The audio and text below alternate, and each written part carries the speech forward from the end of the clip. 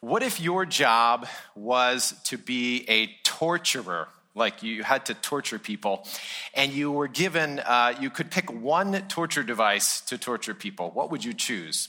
If that were me, I know it seems kind of odd, right? But if that were me, I would pick depression.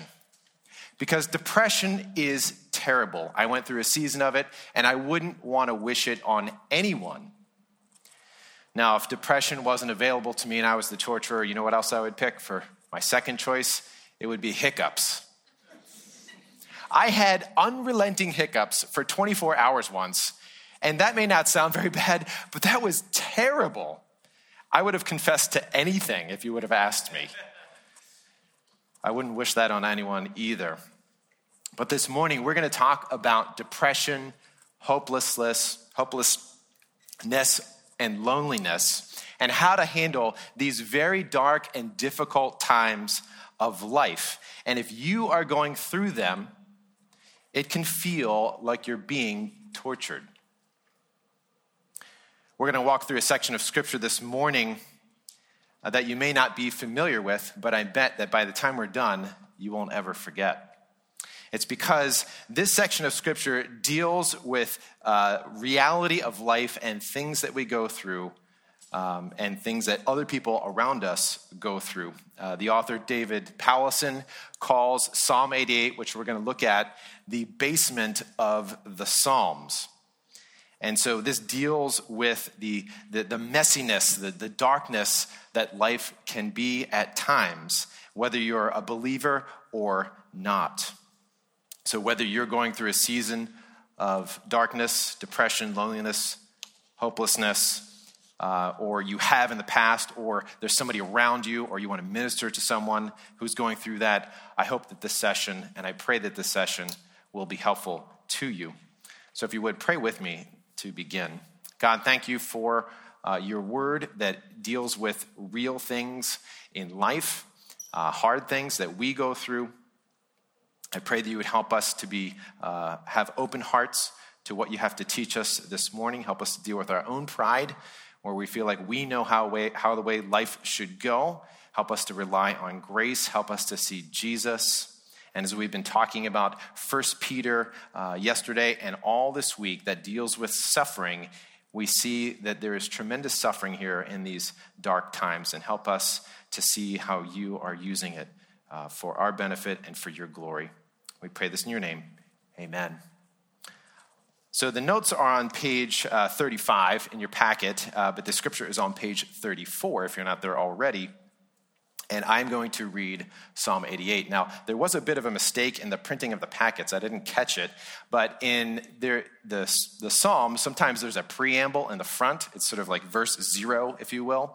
So it's part of the scripture, but it actually didn't make it into the packet. And I'll just summarize it as a couple sentences. But it basically says who the author is of this song. And it says, this is a well-written song by Heman the Ezrahite. And we'll see why that's important. But Heman wrote this, and here's what he wrote. Verse 1, O Lord God who delivers me, by day I cry out, and at night I pray before you. Listen to my prayer. Pay attention to my cry for help. For my life is filled with troubles, and I am ready to enter Sheol. They treat me like those who descended into the grave. I am a helpless man, adrift among the dead, like corpses lying in the grave, whom you remember no more and who are cut off from your power.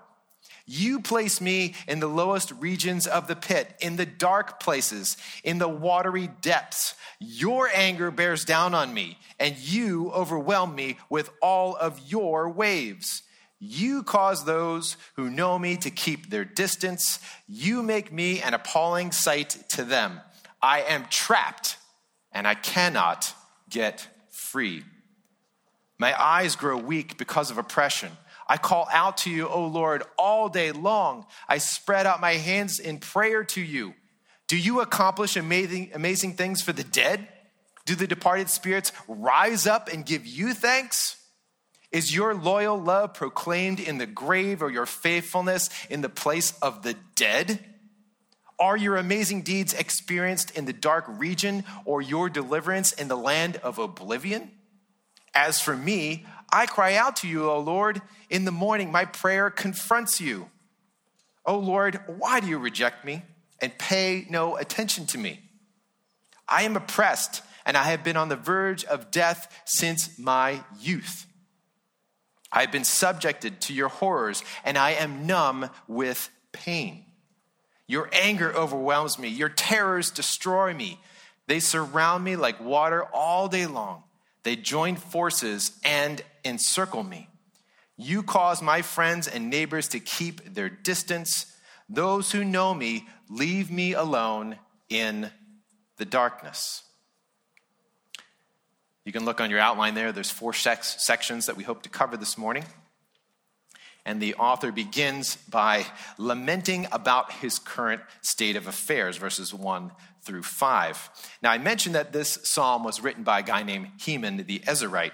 He's actually mentioned a few times in 1 Chronicles. And one example in 1 Chronicles 15, 16, and 17, it says this about him. It says, King David also commanded the chiefs of the Levites to appoint their brothers as the singers who should play loudly on musical instruments, on harps, lyres, and cymbals to raise sounds of joy. So the Levites appointed Heman, the son of Joel. So this guy was appointed worship leader to bring sounds of joy to God's people, to lead them in song. So I suppose that he didn't get fired from his job because this psalm exists here. But I'm sure this is not what he signed up to write or to go through. So even though this psalm is dark, when we start at the very beginning, though, there's a bit of hope because he makes a very clear and true and affirming statement at the very beginning of verse 1. O Lord God, who delivers me. So he's praying to this God who saves and delivers. But it goes downhill quickly from there. He is crying out day and night in verse 1. So why is he doing this? Verse 3, he says his life is full of troubles and he's ready to enter Sheol. So he's basically saying, look, I'm about to die. I can't take this anymore. He feels ignored and helpless in verse 4, like a corpse already in the grave. And in verse 5, he feels like God has forgotten about him and left him alone. So what does this mean? It means a couple of things. First is that life can get like this. Life can get this way. And even if your job is to be a worship leader who's supposed to lead people in songs of praise, it can get this way. This guy is in bad shape, and life is not going the direction that he dreamed that it would go in. Imagine that he wrote this down and he had to bring his manuscript to his fellow singers and show it to them. Imagine the potential shame that he had. Wasn't he supposed to bring songs of joy? I'm glad that he did that because it shows us that this is how life can get at times. And we can struggle this way, and it can happen to anyone. No one is immune to this. Can you identify with this author? Have you gone through dark times, perhaps like this? For me, there was a season that I went through a very dark time. And I later realized that it was depression that I was going through. And it all began with a very strange day. I was going about my day like normal. And then about lunchtime hit, and something happened. I felt like the bottom of life just dropped out, and I had no feelings anymore, and I didn't care about anything. It was actually really scary because I had no idea what was going on. Thankfully, the Lord brought me through that season, and it took a long time, it took a number of years. But in hindsight, I realized that there were a lot of factors going on that led up to that moment. I work for Disciple Makers. I work on campus. I work up at Penn State. And I didn't realize that what I had labeled as concern for students and the ministry really was unhelpful anxiety. So we'd have our large group meeting on Friday nights, for example, and I would get home and I just couldn't sleep most of the night because I was so anxious. Like, did we talk to every person? How are they doing? How did they receive the message? What's going to happen next week? Are they going to come back? Are we growing? Is this worth it? All of these things would just grip me and I couldn't sleep. And on top of that, just so much other anxiety, worried about the past and what happened. And then at the next moment, worried about what was going to happen in the future, planning for plan A, B, C, D, E, and F so that I'd be ready and not caught off guard. Never really resting in the moment. In fact, I never said in my whole life, I gave it my best shot because I felt like that was a lie. I could always do better. On top of all that, I had back pain and little kids, and I hardly slept. And through that whole process, I didn't think that there was a problem until the bottom of life dropped out. I came to a point where I had no ability to hide any longer or to run any longer, and I was face to face with it. Now, before that happened, before I went through that season, I would have looked at other people who were struggling with depression and said their faith was weak, and that wouldn't happen to me. I had such pride in my heart. And when I was in the depths of despair, sort of like this guy here in these first 5 verses, my best worship was simply being raw with God. And about the only thing I could do was to just cry for help.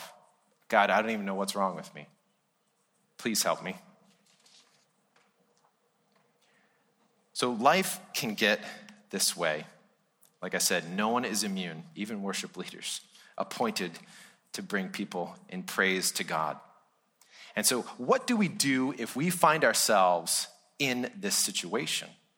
Well, we do what this guy does, is that we respond by crying out for help. He clearly feels like he's about ready to quit, but he hasn't quit yet. And he feels like God doesn't care, but he's still reaching out to him in verse 1. And so when you are facing dark times or your friend is facing dark times, remember that we cry out to God. And God has given us 2 means to cry out for help. There's himself, and then there's other people. So first off, is God the one you cry out to? Is he your rescuer and deliverer, just like verse 1? If you were lost in the woods and you knew that there was a rescue team looking for you, would you ever stop crying out for help? No, you would just keep going until they found you. Now, of course, God knows where we are at all times and he knows what we're going through. We may not know his purposes in it, but he wants us to be in this moment to cry out to him for help. And he also doesn't want us to run for false rescues or just escapes to get away from the pain. He wants us to run to him. And so that could be things like, food or indulging in online things. Or for me, I tried to keep busy to hide from the pain. Just like anything to keep busy. I don't want to rest. I don't want to stop. I don't want to look at this thing because it's too painful. But God wanted me, and when you're at that time, he wants you to be desperate and cry out to him for help. So are you crying out like verse 4? I am a helpless man. God, help me. I don't even know how to pray. I hate this moment. Please help me to carry on when I don't even feel like I have any bit of strength left. Remember, this psalmist felt like he was about ready to die, but he's crying out day and night to God. God has also provided other people that we can cry out to. So if you're struggling with depression, loneliness, hopelessness, please let other people know. Be open to others. Seek godly and wise counsel.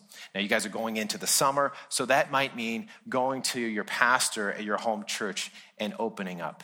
Or it might mean sharing with your staff worker. Certainly, you can come talk to me if you want to. Or if you're back on campus, your campus almost certainly provides counseling for you to go take advantage of. Now, one of the misunderstandings about depression is that it's only spiritual. And I want to dispel that because it could also be, chemical or physiological or something else. Okay, so what that means is that when you're crying out to others for help, maybe it means you need to go to the doctor. And that's totally fine. Don't be ashamed to go to the doctor or seek medical help. If someone has a deep wound, say they cut their arm and they're bleeding profusely, what do? You go to the ER to get help. You don't just try to grunt it out. Well, it'll get better. Don't try to grunt it out. So don't be ashamed to get medical help. And if things are bad enough where you're considering even having suicidal thoughts, you need big time help. Okay, just call out, okay, I'm broken, and call for help. Maybe you even need to call 911. Go ahead and do that. Don't be ashamed. It's not a shameful thing to struggle. Remember, this guy was clear with where he was at and how he was struggling. So God is the one that we can cry out to. We can cry out to other people. And though life may not be going the way that you want, we have this lifeline of hope that we can cry out to, the God who delivers. Now let's move on to the section number 2, verses 6 through 9. Now when my kids, I have 5 kids, when they were little kids, they told me that they had seen the devil on TV. And I said, really? They said, yes, he's Darth Vader. I didn't know that. Now as adults, when we're going through difficult times and we're suffering and bad things are happening, we're probably not going to blame Darth Vader. We might blame the devil because he's evil. But our psalmist here, when he's going through dark times, he doesn't blame either one of them. Look at verse 6. He says, you. Who's the you? God. You put me in the lowest pit. Verse 7, your anger. And it says, you overwhelm me with your waves. So this idea that even God is causing him to drown. That's how he feels. And his friends are being kept at a distance. And he's made an appalling sight to even his companions, verse 8. This is a significant moment because he's realizing that God is sovereign and God can do whatever he wants.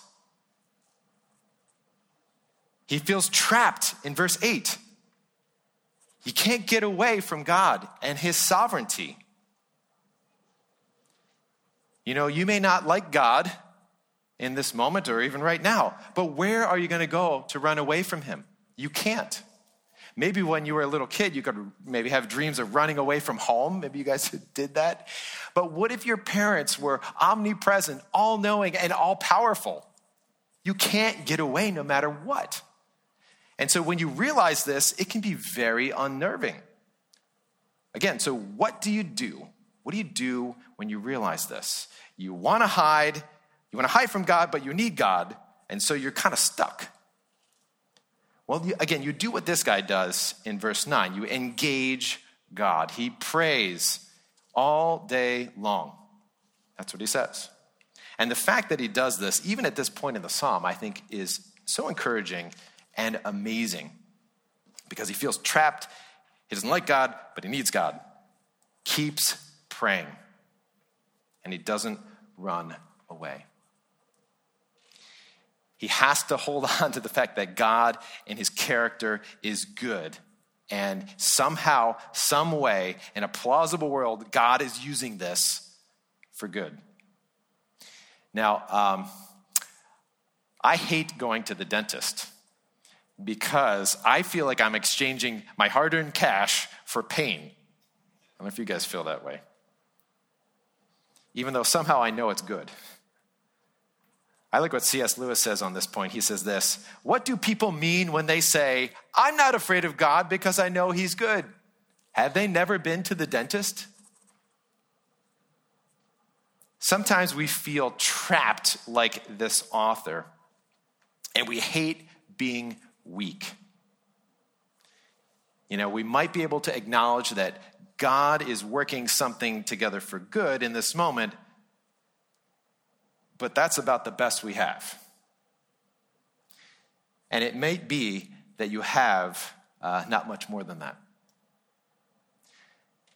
But God is sovereign, and we are to engage him even when we don't feel like it. So what might this look like? It might look like praying, God, I don't want to pray right now. Help me to persevere because I don't feel like it. Or if you don't want to read your Bible, I bet Heman didn't want to read his Bible. Say, God, I don't want to read my Bible right now. And then read Psalm 88 because you'll be in good company. Or perhaps what it means is that you need to deal with your pride because somehow this thought that you know how life should go is and that you're really in control is something that you have to repent of because you don't have all the answers. And so engaging God is what we need to do. And even though he may be the last person in the world that you want to talk to right now, he is your only hope and your only option to be rescued.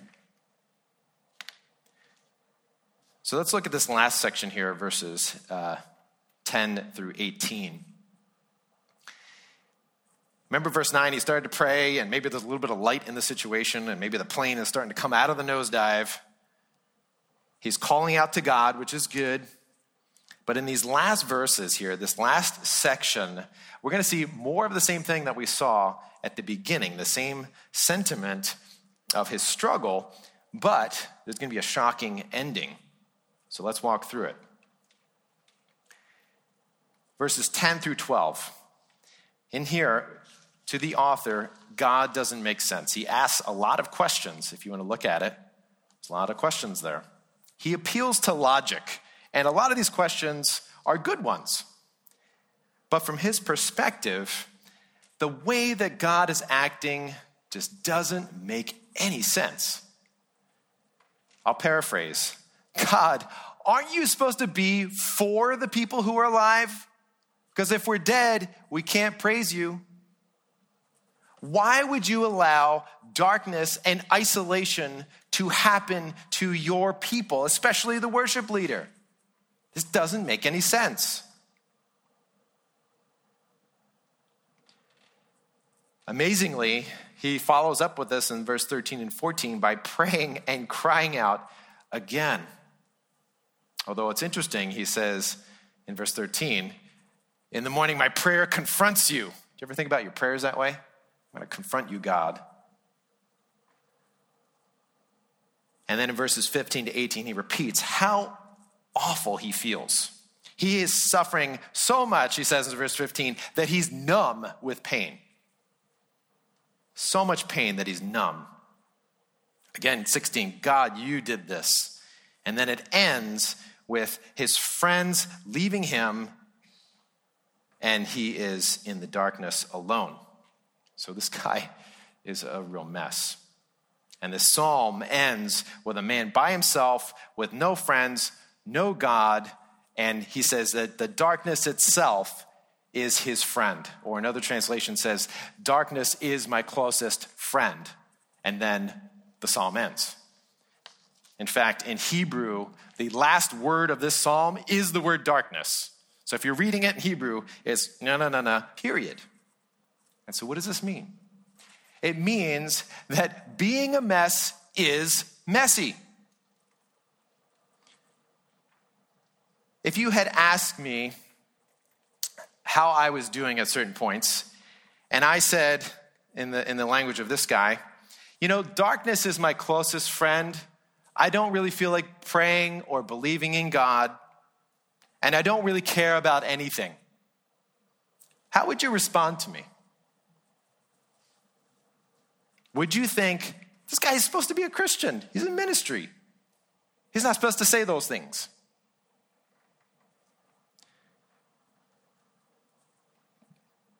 How this ends here with darkness period actually gives me encouragement.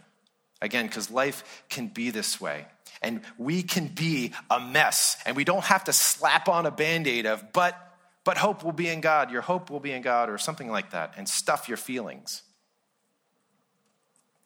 This guy was a writer of scripture. And this song was sung in corporate worship.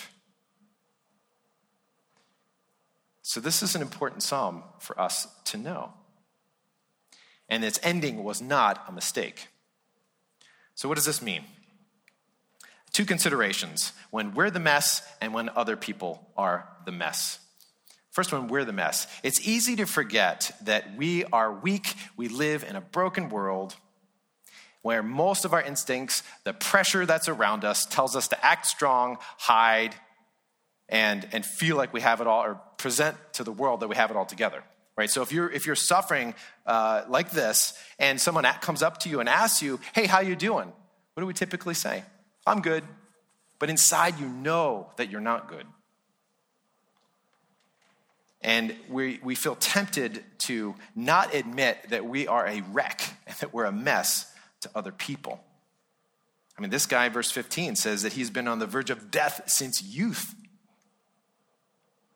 He was a mess, and he was open about his struggle, and he was okay to not just put a smile on his struggle.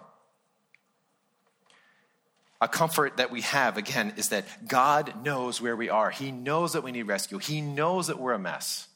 If you look at the top of your outline, there's a quote there, which I really like, from this guy named Derek Kidner. He says, "The presence of such prayers in Scripture," and he's talking about Psalm 88, "is a witness to his understanding. God knows how men speak when they are desperate." So it is okay to admit that you are a mess. God knows that you're desperate. Secondly, how do we minister to other people who are a mess?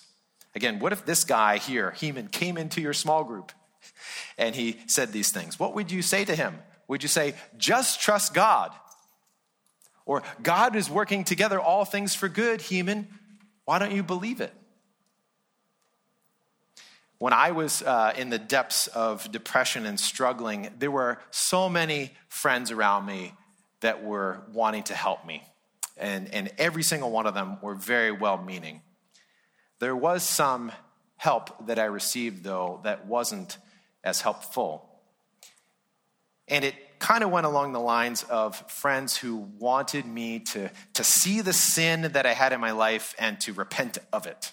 Sort of like a laser-guided, get that sin and then you'll, be fixed.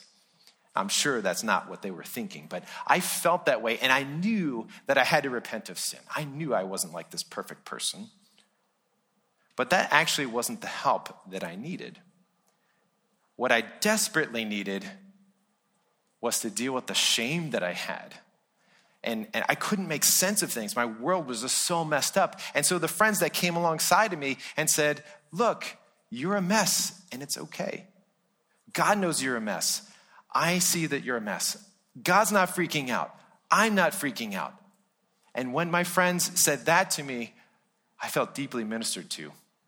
Because part of the struggle that I had was, I am so far from God, I'm a mess. And there's something wrong with me, and uniquely to me and the whole world.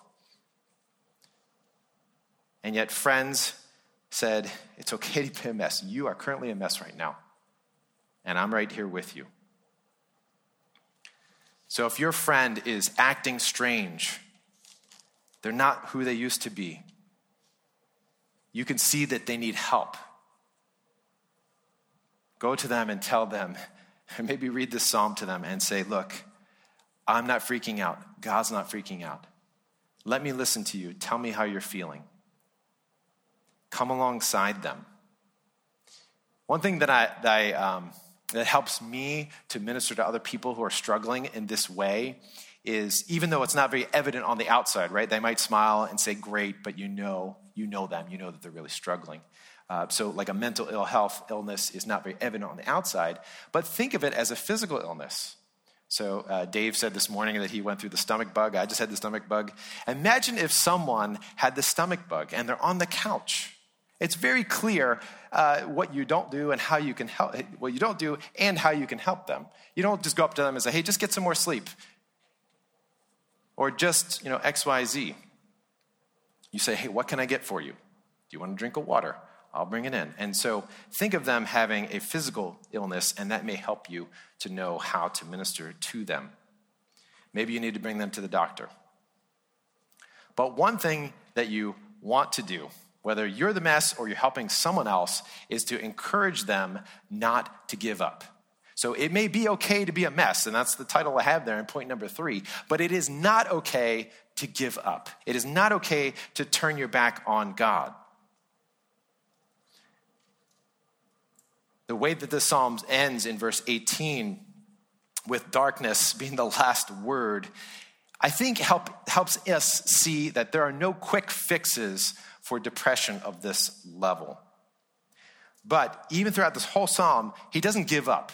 We see those 3 different sections, verse 1, 9, and 13. While he's still crying out, he's still praying. His feelings are real to him, but they don't define reality. He writes down the psalm. He writes it, they sing, he gives it to his friends. He keeps fighting, he keeps praying. Again, it's okay to be a mess, but not okay to give up. And so no matter how dark life gets or how dark it feels, that's not reality. There is still light getting into that darkness. And for us and for Heman, if we're going through it or your friend's going through it, hold on to that hope, even if it's the last photon in that dark place. Do not give up. When I was in the darkest of dark days, some of the things that helped me was to ask myself the question, do I believe that life will always be this way right now? No, I wouldn't think that's always going to be like this right now. And that started me on a path of the next step was okay, maybe is it plausible that God is possibly doing something good here in you? Yeah. And that really helped me to have a better perspective. Another way to help not give up, again, is to consider how God may be using this for good. Could it be that God is using this to change you or to help other people even? And Tim Keller gave a sermon that I listened to on Psalm 88, and he said, can you imagine Heman who wrote this? How many people have been ministered to by his words? And even us today, thousands of years later, reading and being ministered to by his words. Could he even imagine that? And so God could be using the darkness in our lives not only to change us, but to minister to other people. And so it's okay to be a mess, but it's not okay to give up. Keep fighting. And so we've come to the end of the psalm here. And even though the darkness is the last word of the psalm, it's not the end of the whole story. Because if you remember verse 1, how he started, he said that God is the God who delivers me. That's who he is praying to. And this is so fascinating because the name of Jesus is the Lord saves or the Lord delivers. So he doesn't maybe even realize it. He's pointing ahead to Jesus. And this is the end of the story. It's Jesus himself, where darkness itself gets destroyed. And that's the title I picked. When Jesus was in the Garden of Gethsemane, he prayed, and within those few hours after that, experienced Psalm 88. I'm going to read some scripture to you and just listen to what Jesus had to go through. Matthew 26:38. This is Jesus speaking. and to his disciples, "My soul is overwhelmed with sorrow to the point of death. Stay here and keep watch with me." Of course, you guys know what happens. All of his disciples, well, they slept and then they fled, which is very similar to Psalm 88, where his companions left him alone. Matthew 26:39, Jesus says, "My Father, if it is possible, may this cup be taken from me, yet not as I will, but as you will."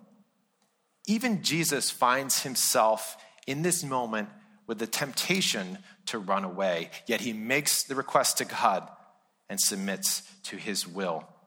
He doesn't give up. And then Matthew 26:56, "Then all the disciples deserted him and fled." Jesus experienced Psalm 88, verse 8, that you cause those who know me to keep their distance. You make me an appalling sight to them. If you even remember Peter, when he was questioned by the servant girl in the courtyard, he called down curses on himself. "I don't know the man." Heman, who wrote the psalm, thought that darkness was his only friend. But that's not true. Jesus was the one who was truly abandoned by all. Heman had a Savior with him. Jesus did not. But you might ask, what about his Father? When Jesus was on the cross, he quoted Psalm 22, verse 1 that says, my God, why have you forsaken me?"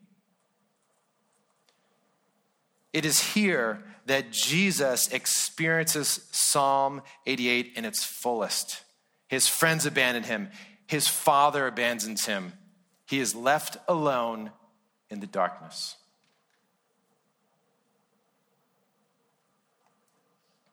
And it is here that Jesus destroys darkness by taking on sin and destroying it, taking on the punishment that we deserved so that we can have life.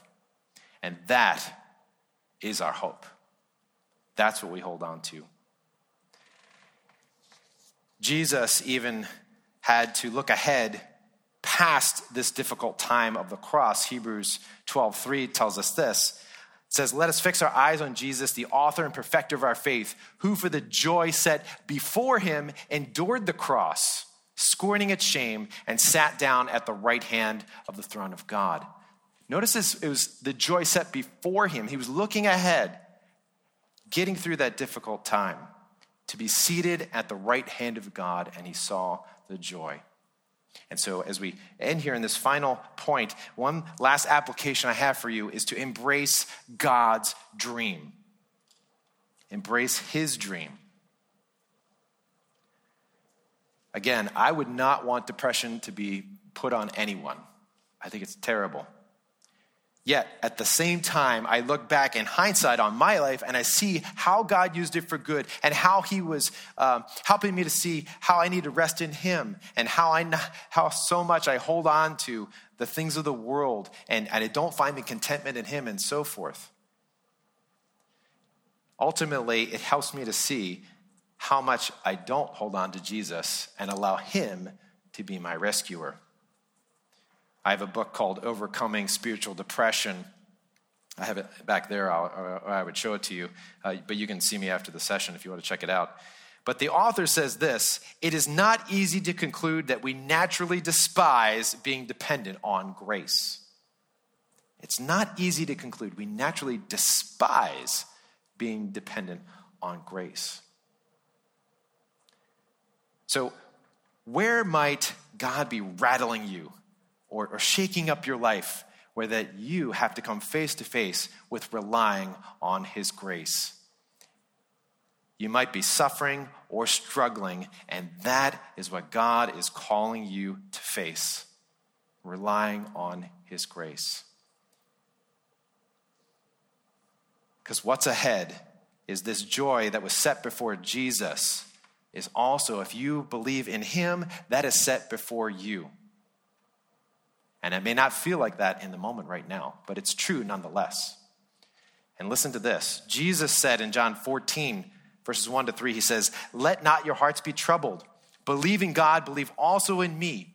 In my Father's house are many rooms. If it were not so, I would have told you that I go to prepare a place for you. And if I go and prepare a place for you, I will come again to take you to myself, that where I am, you also may be."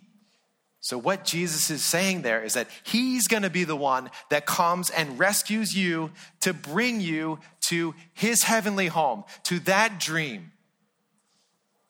It's not you yourself. And so if you are in top physical shape, you're running a marathon, you're on fire for God, God's still going to rescue you. You're not going to get there on your own.